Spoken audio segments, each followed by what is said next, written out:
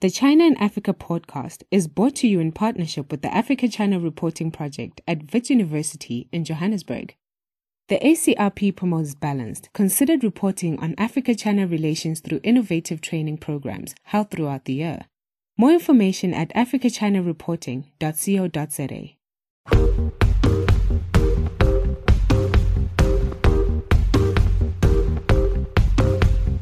Hello and welcome to another edition of the China in Africa podcast. I'm Eric Olander, and as always, I'm joined by Cobus van Staden, a senior China-Africa researcher at the South African Institute of International Affairs in Johannesburg, South Africa. A very good afternoon to you, Cobus.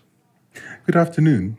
Cobus, one of the themes of the past 6 months of our shows has been really the debt trap diplomacy debate that's been going on. Now, that's due in part because the United States government, really under the Trump administration, but it's extended even prior to that, has raised these issues, has been relentless in accusing China as being a predatory lender. Now, the line that the Americans are giving is that China is using loans and debt as a way to trap developing countries. And the idea is that they're loading up these countries with an unsustainable amount of debt that they know developing countries will not be able to pay, not just in Africa, but in other parts of the world as well. And when they can't pay, they will then either seize assets or leverage that for political influence. Cobus, overall, when you look back on the past 6 to 9 months and you see people like U.S. Secretary of State Mike Pompeo, do you get the feeling that the U.S. message is resonating in parts of Africa? And what's been the response? It's certainly being picked up in the African press. And because in some cases, both China and African governments can be not wonderful in how they communicate with their publics, these stories have taken on momentum and they've actually been quite difficult to debunk. So for example, in Zambia, it's been very difficult, despite numerous denials by the government, to really establish that China hasn't taken over key state assets, including the state broadcaster. So you kind of hear it taken almost as a fact. Like everyone knows that China took over the state broadcaster in Zambia, and then it comes back to academics to be like, no, actually, a formal takeover has not occurred. So it's the stories tend to kind of take on this kind of life of their own, and they become very difficult to debunk. And really, up until the past couple of weeks, that's even academics and scholars and journalists have not challenged the United States to provide any evidence for its claim that China is engaging in predatory lending. I should also say that it's not only the United States, but the U.S. certainly has the loudest voice in this. Now, it's very, very interesting because in just the past 2 or 3 weeks, now there has been a torrent. I mean, it's really been remarkable of debunking of articles that are coming out and data that's coming out to debunk this. So let me just give you a list here. The Brautigam Group, which is a private research group out of New York, they came out with data that said not only is there not a debt trap, in fact, the Chinese have forgiven or rescheduled up to $50 billion. Then Hannah Ryder's Development Reimagined team out of Beijing, they came up with a different number at about $9.8 billion of Chinese debt cancellation and rescheduling. Damien Ma at Macro Polo, which is the think tank at the Paulson Institute, he came out with a debunking. Umesh Moramualdi wrote in The Diplomat, again, another debunking focusing on Sri Lanka in particular and the port at Hambantota. And, of course, there was an article misdiagnosing the Chinese infrastructure push written by Deborah Brautigam, professor and at Johns Hopkins University and the director of the China-Africa Research Initiative at Johns Hopkins University. And that article in particular sparked a really, really very, very lively conversation about where we are with the debt trap diplomacy issue. And we are thrilled to have back on the show again for a third time after all these years. Professor Brautigam, very good morning to you. Good morning, Eric, and good morning, Cobus. It's wonderful to be back. It's great to have you back, and it's great to talk to you about this debt trap diplomacy issue because of the timing of it all. Despite the fact that there is this evidence that seems to be coming out, people like you, scholars, are kind of challenging the narrative coming out of Washington. Nonetheless, U.S. Secretary of State Mike Pompeo doesn't seem to be listening to what you're saying because just last week in London, he was out there talking about it again. And they are, again, I think the best word to describe them is relentless. You said at the start of your essay that was in the American interest, again, misdiagnosing the Chinese infrastructure push. You posed the question right at the beginning of your article, how worried should the West be about this new stage of China's outward march? And that really set the tone for your article, and I think that's a good starting point for us in our discussion about debt trap diplomacy. How worried should they be? As I argued in that article, I don't think we should be nearly as worried about China's outward march and about the aspects of infrastructure building and the lending that accompanies that as we are right now. And I think that's because looking at the evidence of where this is causing problems and where this has the potential to cause problems, there's so far very, very few cases in which we can actually point to a significant issue. And certainly out of all of the cases that have been raised, and the ones that you've mentioned right now, Zambia and other places, and we can talk in more detail about those cases because I've also looked into most of those. The only one that people really raise is this one in Sri Lanka.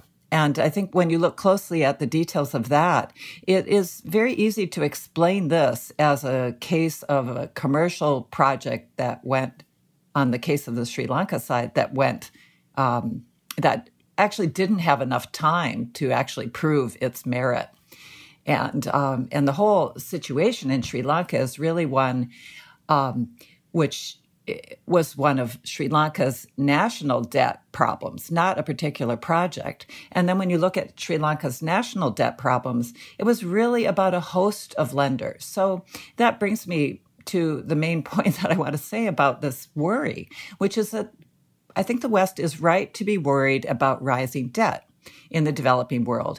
We are in a cycle right now that resembles a little bit what happened in the 1970s and the 1980s, when there was a very significant debt crisis in the developing world. And there are many reasons for that particular earlier crisis that are not the same as the ones now. But some things are similar.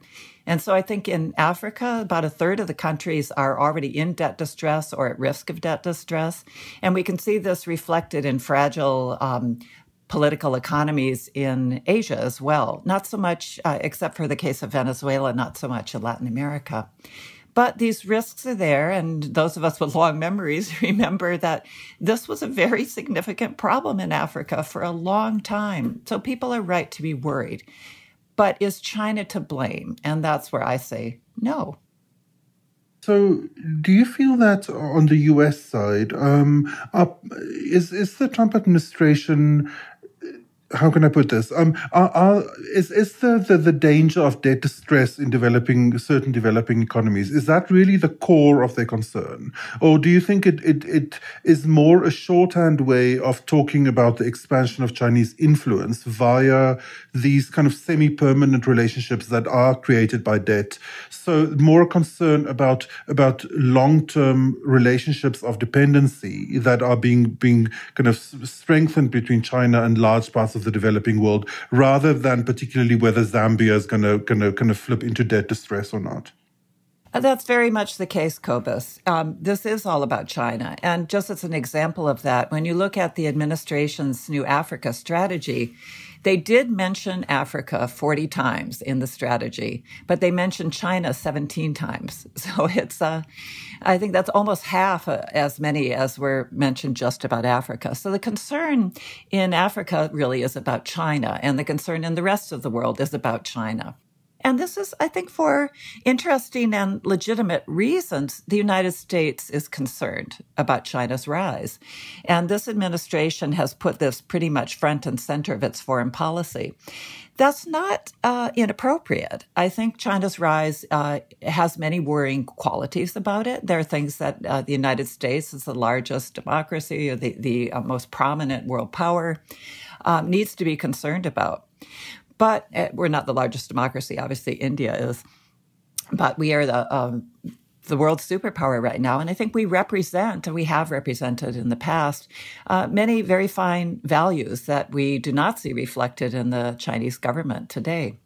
But that aside, what we're doing is we're picking up on we're going the low road in this way. We're picking up on scare tactics. We're doing name calling. We're, I think, not handling this in a constructive way. I think it could be done in a far better and far more professional and far more in a way that has much more enduring, positive, and lasting consequences. Right now, I think the scare tactics are actually quite harmful for the medium to long term. You're somebody who's in Washington. I've seen you on C-SPAN testify in front of House committees, and you obviously interact with people at the State Department through your work at the China-Africa Research Initiative. And I guess what surprised me when I talk to people inside the Beltway is that educated, well-meaning, thoughtful people default to some of these really idiotic, not proven type of lines. And again, I think your point is very well taken with me, is that there's just no evidence. So if, in fact, the Chinese are engaging in a form of debt trap diplomacy that is based on seizing assets, there just isn't the evidence to support it. So tell me a little bit about what you think is going on in the minds of these policymakers and Beltway types who are communicating this. So someone like Pompeo, I guess he's really just trying to communicate to the American people. Is this a domestic audience he's trying to narrow to target with these kind of messaging? Some of the think tank people, I don't know who they're talking about this. Are they just ill-informed?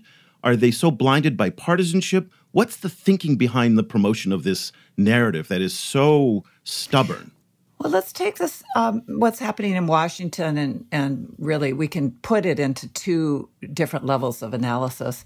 And I do speak to a lot of people in Washington. What I find in my discussions with people who are actually doing analytical work in the government, and this ranges from the military to the intelligence community, the State Department, Treasury, and so on, is that people that are doing the work are really curious. They want to know what's going on. They may have a good background in it. And when they do have a good background, they pretty much are, their analysis is consistent with the analysis that the academics you've mentioned have been doing, including our organization. But and then when they are coming to learn, they're interested and they're open-minded about looking at evidence and different points of view. But what's happened, of course, is that there's this overlay that is political. And so they serve political masters. And you don't hear any of that questioning coming out in public because they can't. The roles in the government preclude that. But I do hear it a lot in private in our conversations. So that's the two levels of what's happening there. Now, at that political level, we can see, for example, climate change. There's another very good set of issues over which there's huge evidence that comes from the scientific community about the nature of climate change. And yet at the political level in Washington, we're pretty much deniers. And so I see it as very parallel. There's really not, at the political level, there's not an interest in the facts. This is, as many people have pointed out, a fact-challenged administration at the highest levels. And so it's very hard for evidence coming from the academic community and from the policy think tank community to penetrate into that. And the audience for this, Cobus, is not simply here in Washington. It's global. So that is why Mike Pompeo is going around to various parts of the world and making this point. So the most important audience is always domestic. And so when we have elections, now China in the United States is becoming the same kind of useful issue point that it has been in cases like Zambia for a long time. And we've seen this with the former President Michael Sata. And we've seen this is growing in South Africa, certainly in Zimbabwe and other places. China is a political issue now in election campaigns. And that's very much becoming the case here in Washington. And I have heard people on the Hill say that the people they work for cannot be seen taking a more positive view on China because they're afraid that their opponents will hit them with this in the election. That's very interesting. So you, in your piece in American Interest, you make the point that that you don't feel that debt trap diplomacy really is the biggest issue, or the biggest problem, particularly facing the governments that make BRI deals with China. You instead you point to what you call crony capitalism and its centrality in East Asian development. I wonder if you could unpack that a little bit and what you mean by crony capitalism.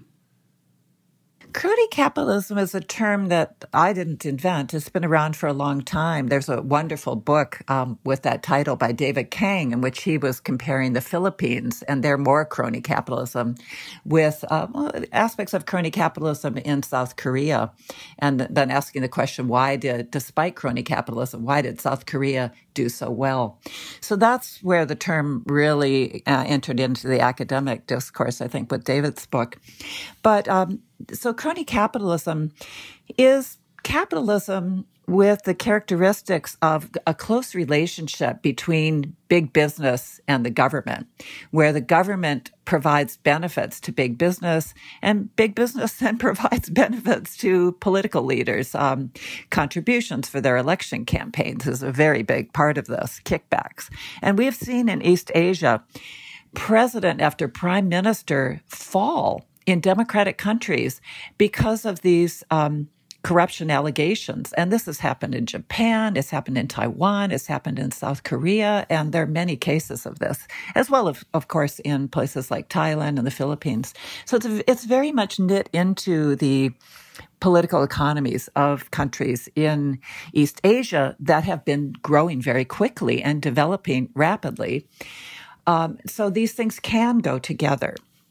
So what I see happening now, the Chinese development model is evolving also in that direction, where they don't have election campaigns to worry about, but there is a lot of corruption in China, and this is probably more on a personal level. It's not, that the party is collecting contributions in order to fight election campaigns, clearly. But that model of the businesses getting benefits from the banks, whoever, what kinds of business deals, greasing the wheels of business is something that they're very comfortable in China.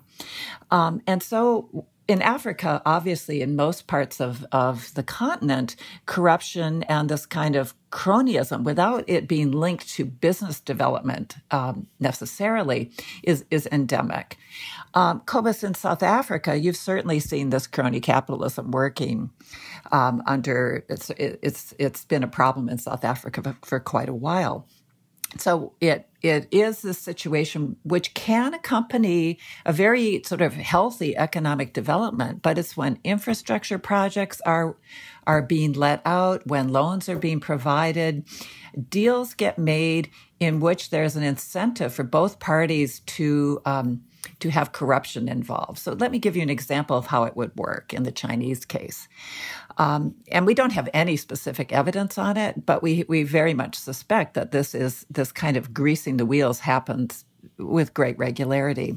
So take an African country, and we won't even name any, but there are many, many infrastructure projects that need to be done. They may have a hydropower project that they've been wanting to do for decades and decades and decades, and they can't get funding for it.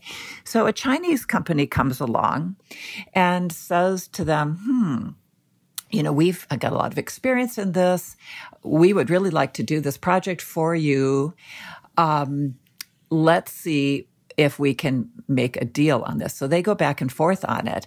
And the company will say, if you agree to go with us, we'll give you, basically they'll say to the minister of infrastructure or the minister of the electricity head, or even the prime minister or president, whoever it happens to be, we'll give you a kickback on this, like 10% of the contract price, essentially. They may not even say it as boldly as that, but they'll say, we will make it worth your while to work with us instead of a rival company, perhaps, on this. And then we will go to the Chinese bank, we'll package the whole thing for you, and we will get that finance.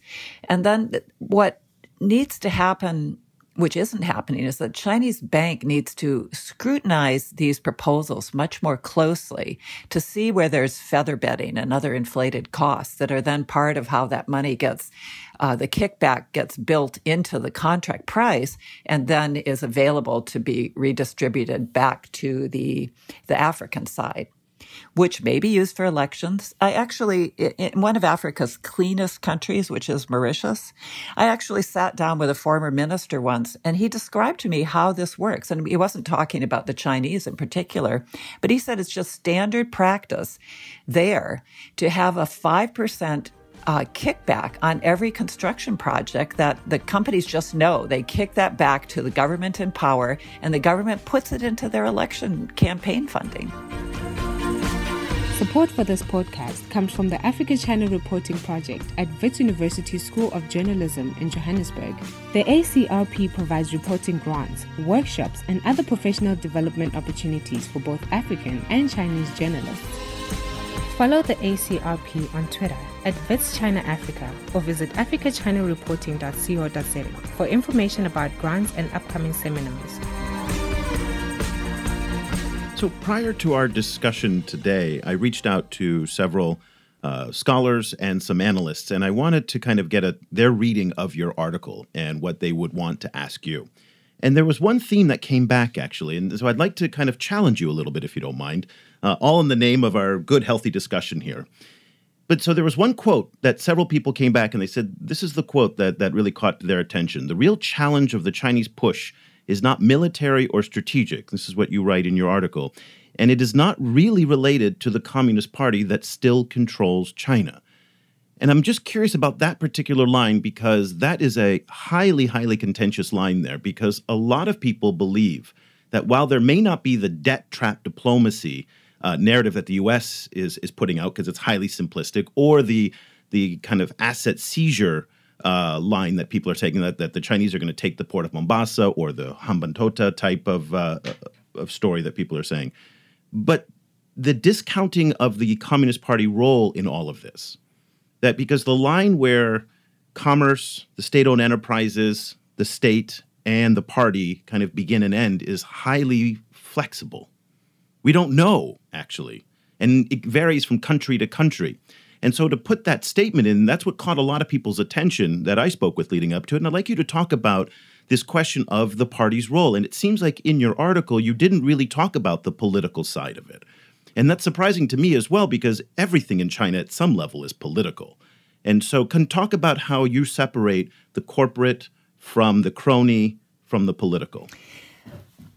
Well, it's an interesting set of questions. I think I would, in that sentence, I would point to when I say it's not really related to the Communist Party. And what I was thinking when I wrote that was it's not really related to a Communist Party, which I think is a kind of a scare tactic that we're using a lot these days. And I hear this a lot now in Africa. The Chinese Communist Party is doing this. It's the Chinese Communist Party is doing that. What I see as the problem or the issue there is much more that relationship, that interconnectedness between, and it's the, whatever political party it would be. It could be the Kuomintang. And we certainly saw this in Taiwan when the Kuomintang was in power there. That's the former, now Taiwan is a democracy. But it's political parties in general have these relationships with these businesses. And that's, I think, where an accusation of predatory lending or the kind of where lending might be made for projects that are inflated in cost. That's where I see the problem being. So I see it as certainly political. Now, the Communist Party is a Leninist party. It's the Kuomintang also was a Leninist party, for that matter. And they have one of the things that's interesting about them is that they have, well, they're increasing their influence now. That's very clear. They have a party cell in every Chinese company at this point, certainly in all the state-owned companies, and they're trying to have them in all the private companies as well. And they're even trying to put them in all of the foreign companies that are in China. So that's, and what is the role of that? Right now, the role of it is partly, in terms of the foreign companies, it would be partly getting information and feeding that back. That's something, this gets into a whole area that is not my area, but the whole technology transfer and those kinds of concerns that I think there is a lot of legitimate worry about that in the United States and certainly in high technology companies. But what we're talking about in Africa as with the concerns about this is, to me, it's not the Communist Party aspect of the relationship that we need to worry about. And we see problematic parallel examples. For example, in Latin America, there are problems with former military governments having invested in businesses so that the military and company relationship becomes one in which there's partly a commercial, partly a strategic aspect. It's very difficult to untangle that. So that also is something that could be problematic. What is, for example, Norinco is one of the big Chinese companies in Africa. To what extent is that just a commercial relationship? To what extent is that influenced by politics? These things, I think, are areas of interesting concern. But I wouldn't say, it's like the Communist Party and the rise of that's the key problem here. This is a kind of more generic problem that you can see in other parts of the world where there's no Communist Party. That's my point. So you don't think there's anything unique to China per se in terms of this, that China is becoming a hegemonic power? Certainly here in Asia, it's a hegemonic power. Nicaragua, Honduras, El Salvador are not hegemonic powers, and the combination of China's size, it's the authoritarian model. I mean, as the Americans have said, we've never really seen a country like this before. That is authoritarian, it's got the size, it's continental, the power that it has, and the way that it's exercising that power is also unique as well. So you don't see anything different between how China operates and how other countries operate? Or it's just the patterns are similar? No, it's curiosity. What I see is in China's rise, I see very many parallels with Japan and Japan's rise at an earlier period. And so the way I approach it is much more, I try to disentangle what about China's rise can we see reflected in other countries. Perhaps they're smaller economies. Japan is a very good comparison because for many, many years, Japan was the number 2 economy. And so it's, along with the United States. So Japan had very, very similar ways of going out, particularly in Southeast Asia. And Japan was not run by communists. They were run by people who had a similar East Asian developmental idea. So I think it's really important to tease out what is a kind of East Asian a going global model that was practiced by Japan, by Taiwan, by South Korea, those last 2 countries on a much smaller scale, and Japan on a much larger scale. So Japan has changed today. They don't operate the same way they did in the 70s and the 80s when they were really becoming that big economy and they were really becoming hegemonic in East Asia in terms of the economy, the economic relationships. So they have changed in part because of a lot of pressure from the West and from the United States, and they've wanted to become more like the other OECD countries.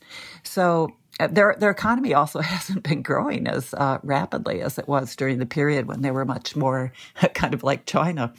So I see China's having aspects of Japan's rise. And so if we explain a lot of what China does by looking at this East Asian model, then what is left over? So what's left over is this idea of a communist party and party cells and the companies and some kind of direction, some kind of political direction. That, and this is the important point, that political direction may direct companies to invest in areas that are not commercially the most optimal. And those are the interesting questions. And this is something that I've written about. I did an article a few years ago in International Affairs in which I looked at all of China's economic zone projects overseas. At that point, there were 20 roughly. And so I did this with my colleague Tang Xiaoyang, and we looked to see, were these projects explainable as commercial ventures? Were they explainable as some kind of foreign aid thing for political gain? Or were they explainable, and we looked at strategic implications in terms of mineral assets or oil assets at that point. That was the big concern. And so we found there that we analyzed each one of these looking at those criteria. And we found that they were, by and large, there was a commercial rationale for every one of them. It didn't always pan out, but we couldn't find cases in which these investments were made in order to secure mineral assets and oil. And that was, 10 years ago, that was much more what people thought the Chinese were doing. So I do think that we need to we need to have a comparative frame in which to look at China. We need to compare China with other countries in the modern era that have gone out. And really, Japan is a very good example as a comparison. And then we need to compare China to other communist countries. So, if you look at the Soviet Union, the former, Russia, the former Soviet Union, it's very different the way the Chinese operate. The way communism is expressed. So I really see China as having much more in common with Japan than it does with the former Soviet Union, with Russia, in terms of how we see it today. To follow up on that, it seems to me from an African perspective that frequently the Communist Party as an entity plays more of a cultural role, almost in terms of weaving elites together. For example, certain South African or certain African countries have a very strong kind of communist background or communist cultural tradition, like Tanzania, for example. To a large extent, actually, the South Africa's ruling party, the African National Congress, is also, the South African Communist Party still is a key, alliance member of the African National Congress. But I don't particularly see I see them. A communist background kind of giving them similar vocabulary, similar kind of backgrounds, putting them on the same page as culturally as Chinese counterparts. I don't necessarily see the Communist Party acting specifically as a deal maker. What's for me is more important is the alignment of state structures. Where an entity like the Import-Export Bank and state-owned enterprises can act very efficiently in tandem to finalize both financing and deals. To which extent do you see that alignment, that structural alignment, is also a product of a particular kind of political structuring of Chinese society and the Chinese economy? So to which extent do you see that kind of on a slightly wider scale, something that is in the widest sense can be seen as a kind of a product of central planning or a product of the party construction of China as a country, kind of playing into something like the BRI and facilitating this kind of very efficient rollout of financing to the rest of the world?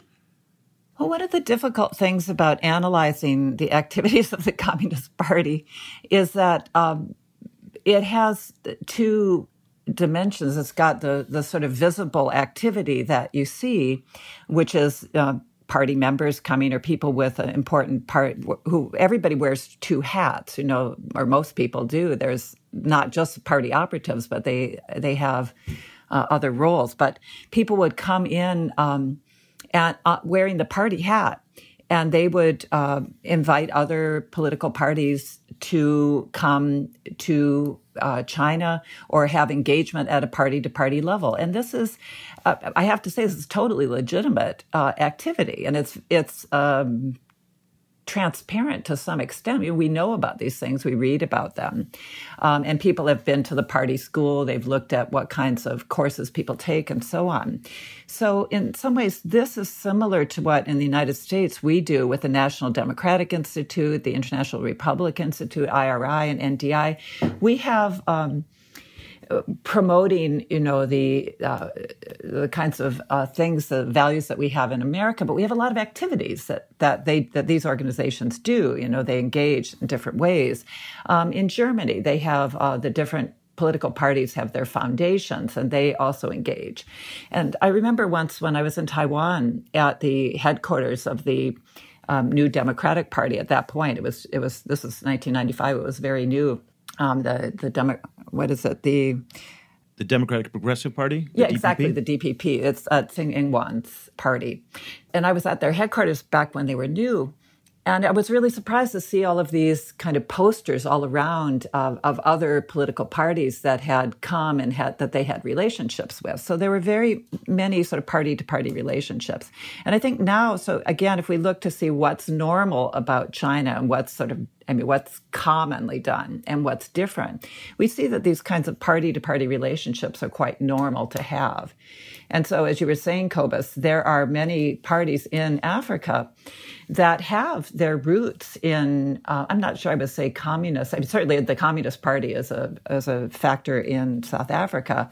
But in Tanzania and other places, there's certainly strong socialist roots. And, they were never really communist, but and there are parties in Angola, the MPLA and so on, that really were communist. They were much more aligned with the Soviets. But so those kinds of party-to-party ties are something that we should expect to see the Communist Party making in Africa as China expands party-to-party relations, as they've expanded trade, as they've expanded investment. Everything's expanding. So that, again, I would say is not something to be particularly worried about. So the worry would be in the things that we don't see. How does this fact of having a party sell? What kinds of directives come? And so in those cases, what I would again want to know is to what extent are investment decisions or other decisions being made for reasons that are not predominantly commercial or business seeking or, economic development seeking on the part of China and the partner country. And so the reason why I would be worried about that is that would then get to if they're not making it for commercial reason, then what reason are they making it for and why? And so that's something that I think other people worry about as well. But I have not yet seen, even though the concern is there, I'm not yet seeing examples where we can say there is no commercial reason for this. What I am seeing is examples where, as with many investments, there is a lag time before something becomes profitable. And sometimes it never becomes profitable. And so in Africa and other parts of the world, not every investment is going to lead to, become a winner. So again, I think each project needs to be analyzed, which is what we do at the China Africa Research Institute. We analyze investments and loans on a loan-by-loan basis, a project-by-project basis. And so in that sense, we're not finding ones in which we're saying, okay, this is clearly not commercial in nature. So what is it? And I'm worrying about that. In the case of Africa, there's really, if there are examples, let's discuss them, and we can, try to analyze each one.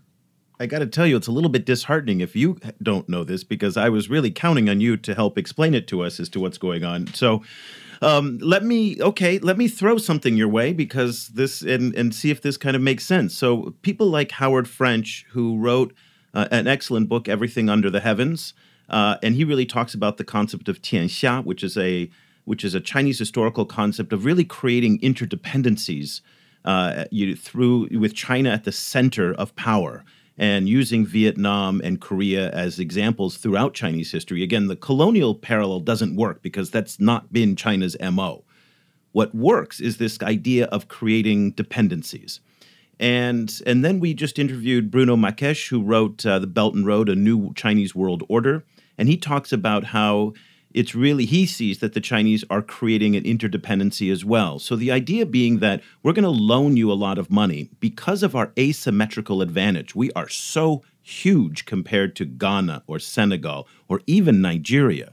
Remember, the Chinese economy is 397 times larger than the Nigerian economy, Africa's largest economy.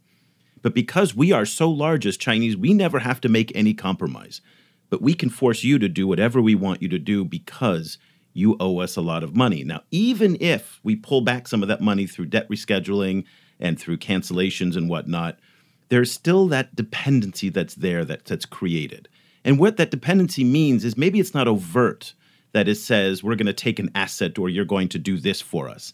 What it means is like what happened last year at the United Nations Human Rights Council, and not a single African Muslim country stood up to defend the United States' criticism of Chinese policies in Xinjiang. That is worth a lot of money, I would assume, to the Chinese to have that alliance, or Huawei, to see African countries rally behind Huawei and whatnot. And the idea of these new 5G standards that are coming out, that people are going to align themselves with the Chinese side. So all of this is about this interdependency that China is going to start creating with these countries, much as it did in its own history with countries like Vietnam and Korea many thousands of years ago. Is there validity to that in your mind, that that's what they're going for in the long run? Well, it's interesting because in what you've just been saying, Eric, you keep switching back between dependency and interdependency. Yeah, I have to admit, I'm using those interchangeably, and I probably And I shouldn't. do think they are different. So I think, and certainly as academics, when we talk about dependency theory and other aspects of it, the whole idea of dependency is much more of a one-way thing, whereas interdependence is much more intermingled. And so the idea of interdependence is that both sides have vulnerabilities and both sides seek to get something out of this relationship. And I do think that interdependence is the way to describe it. But that's, again, if I keep using this word, normal.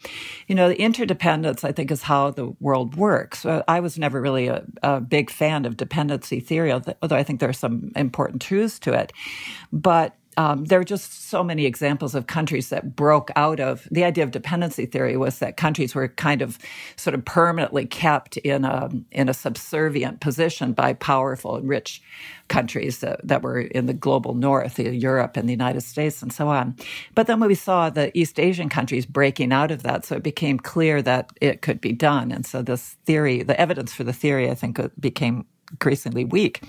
So in the case of China, I also don't see that they are creating some dependence on them, in terms of if it's 5G and if their standards become the ones that that the world bends toward.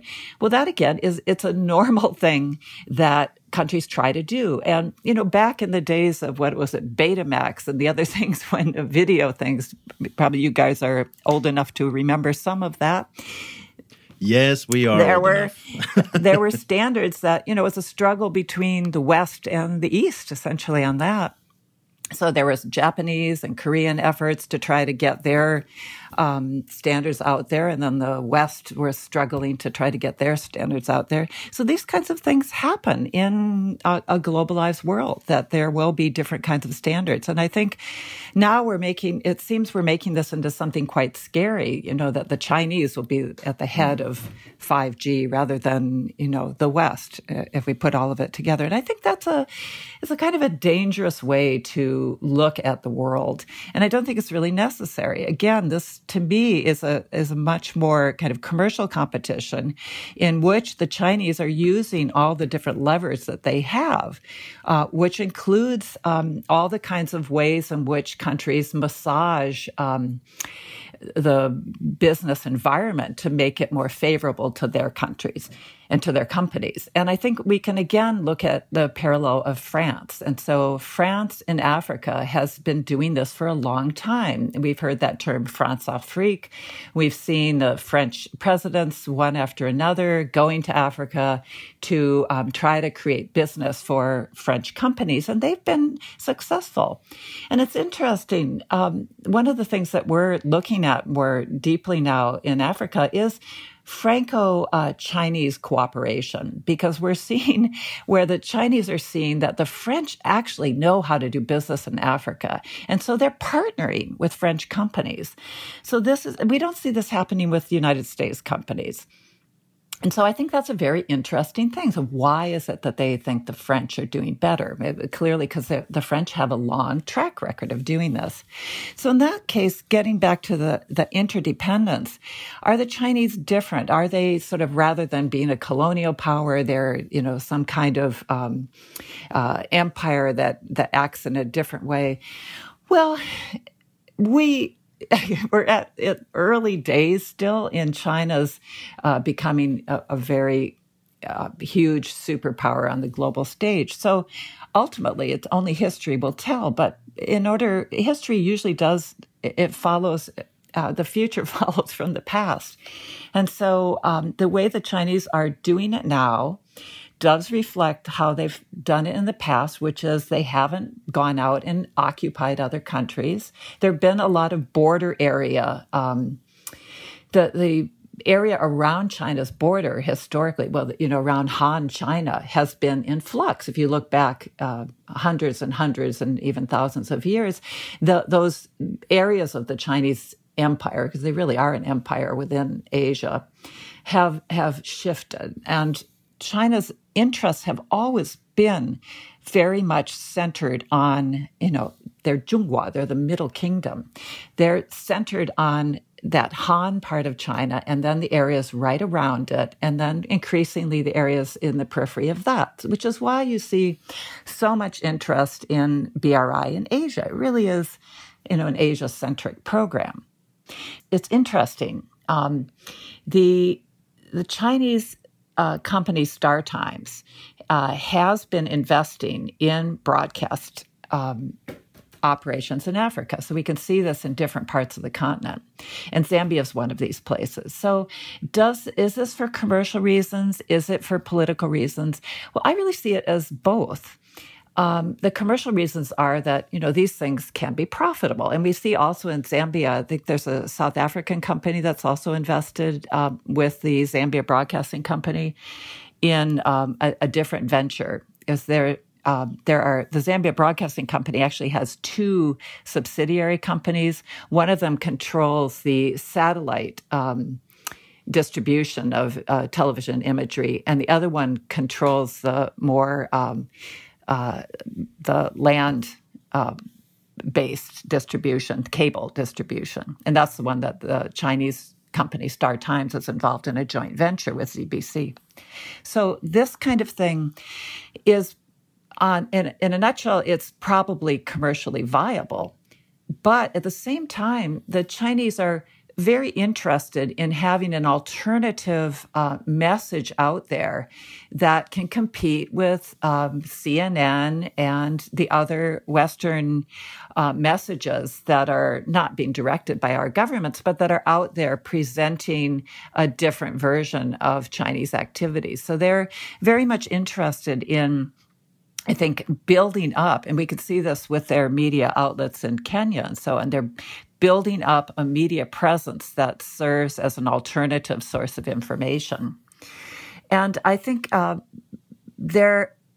lot of this, what the Chinese the message they want to get out there, has to do still with what's happening domestically. And this gets back to what are the kinds of things that they would leverage to the extent that they have it, that they use it. And the leverage that I've seen it's a sort of light leverage, but it's through their foreign aid program. For example, the grants, the zero interest loans. These are used, as most people that listen to your podcast would be familiar, these only go to countries that have formal diplomatic relations with Beijing. And so in this sense, the Chinese look at that as a domestic issue. Those countries can't have relationships with Taiwan. So the same kind of, one could move from that to things like Xinjiang, what's happening with the Uyghurs, human rights votes. These are all, the Chinese are very concerned about the domestic situation and things that they regard as core interests domestically. So Taiwan, Xinjiang, Tibet. These are the areas in which they will be very concerned to have alignment between the other countries that they're engaged with and China in terms of votes at various fora.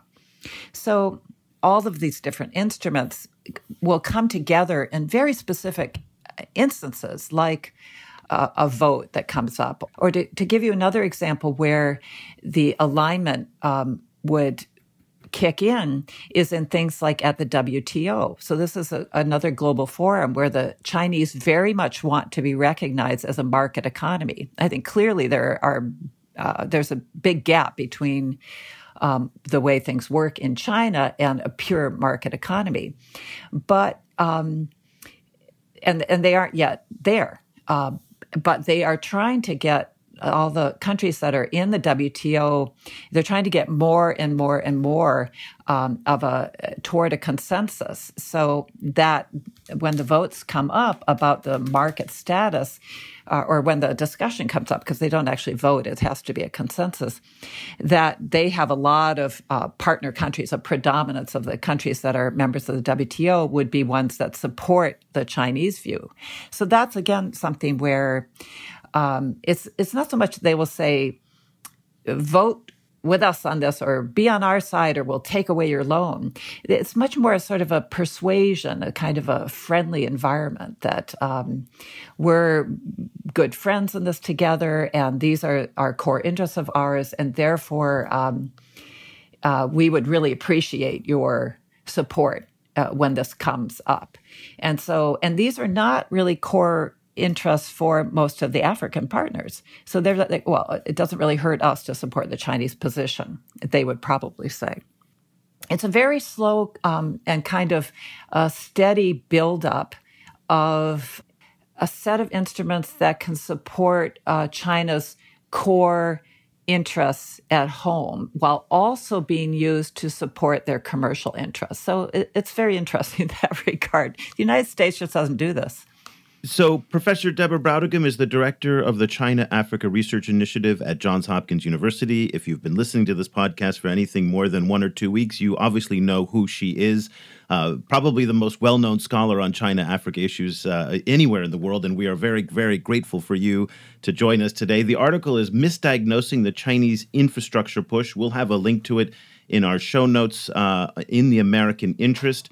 Also, don't forget that Deborah wrote The Dragon's Gift, The Real Story of China in Africa, and also Will Africa Feed China? These, in many ways, are benchmark books that a lot of people in the space that we're in here reference. So it's really, really important that you read it, even if they are both a couple years old, but they're very, very important in terms of kind of keeping our discussion focused. So, Deborah, thank you so much for joining us. We really appreciate it.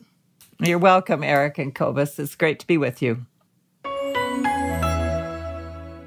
Cobus, when I give talks on China-Africa to students or to different groups, one of the things I say is that if at the end of my discussion you're more confused than when we started, then I have done my job well.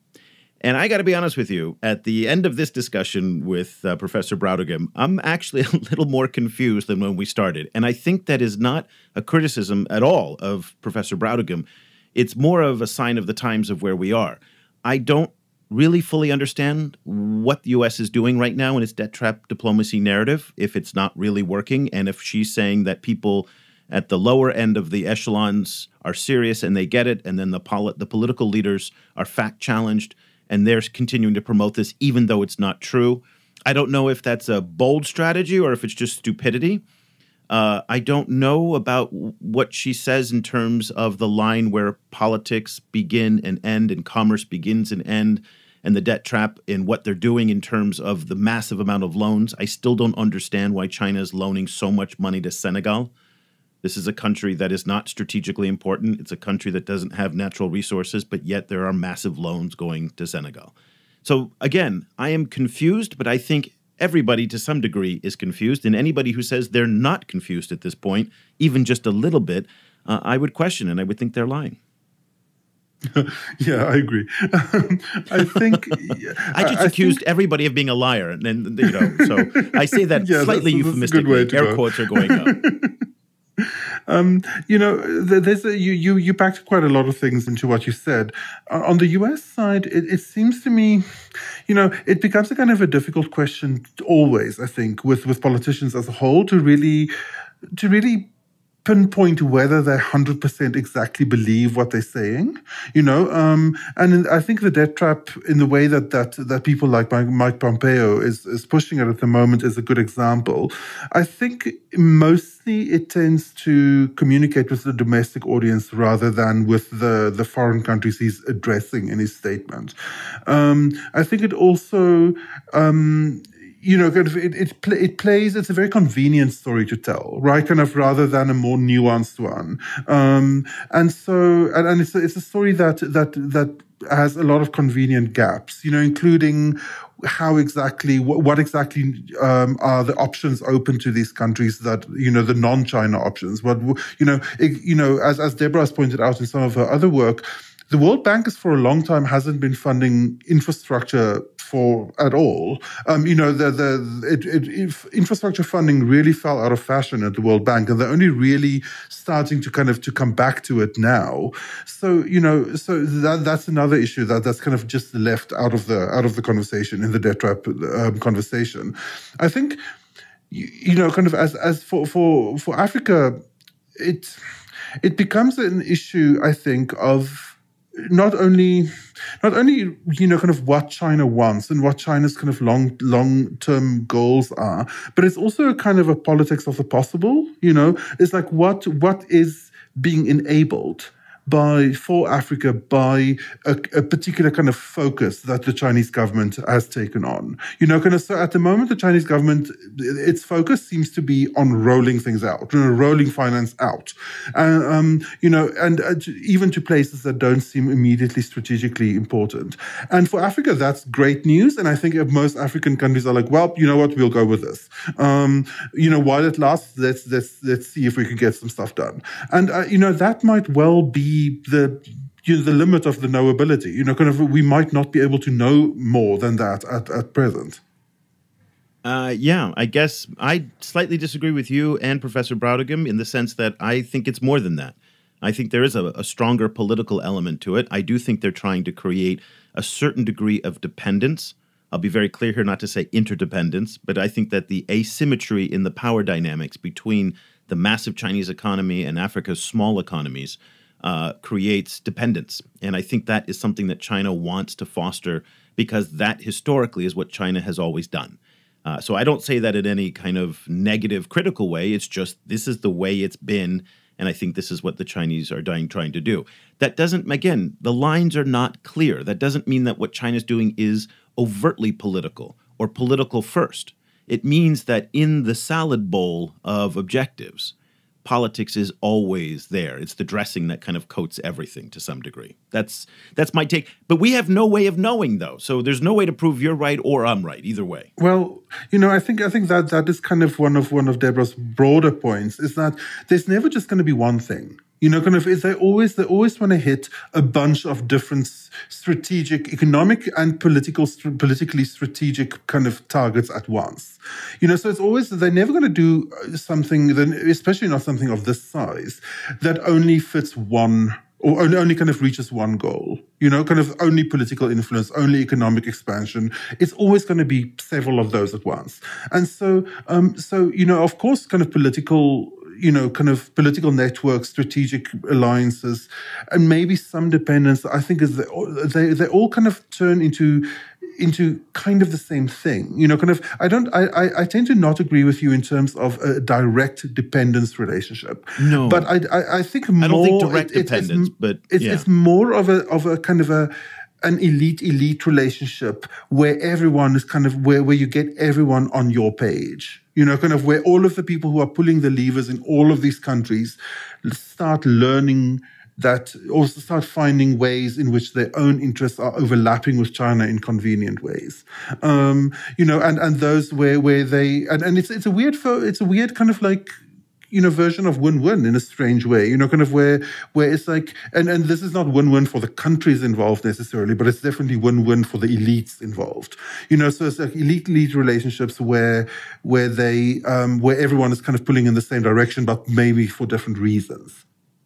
So we may not be able to agree on the level of politics, but I think there's one thing that is now crystal clear after the past 2 or 3 weeks and the amount of research that has come out from scholars like Professor Brautigam to, again, development agencies and consultancies like Development Reimagined, whose CEO Hannah Ryder published some data of theirs, the Rodian Group, and also Damien Ma at Macro Polo and Umesh Mora Mudali in The Diplomat wrote all of this, that there is no evidence to support the debt trap theory as it's presented by the Americans today.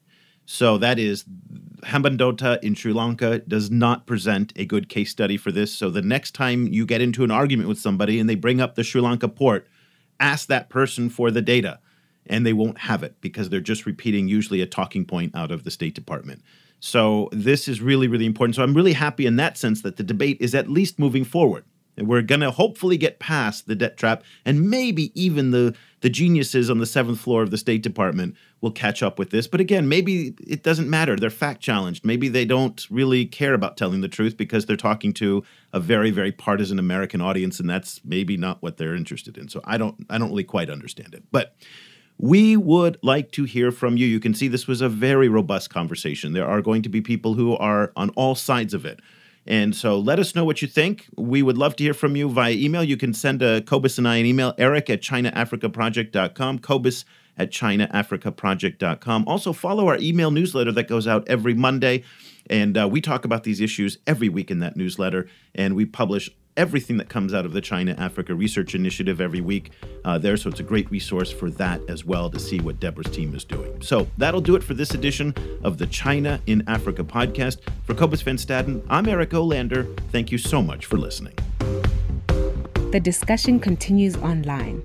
Head over to facebook.com/China Africa Project to share your thoughts on today's show. The guys are also on Twitter, where you can find Cobus @Stadinsky or Eric @eOlander. And be sure to sign up for the weekly China in Africa email newsletter by going to www.chinaafricaproject.com.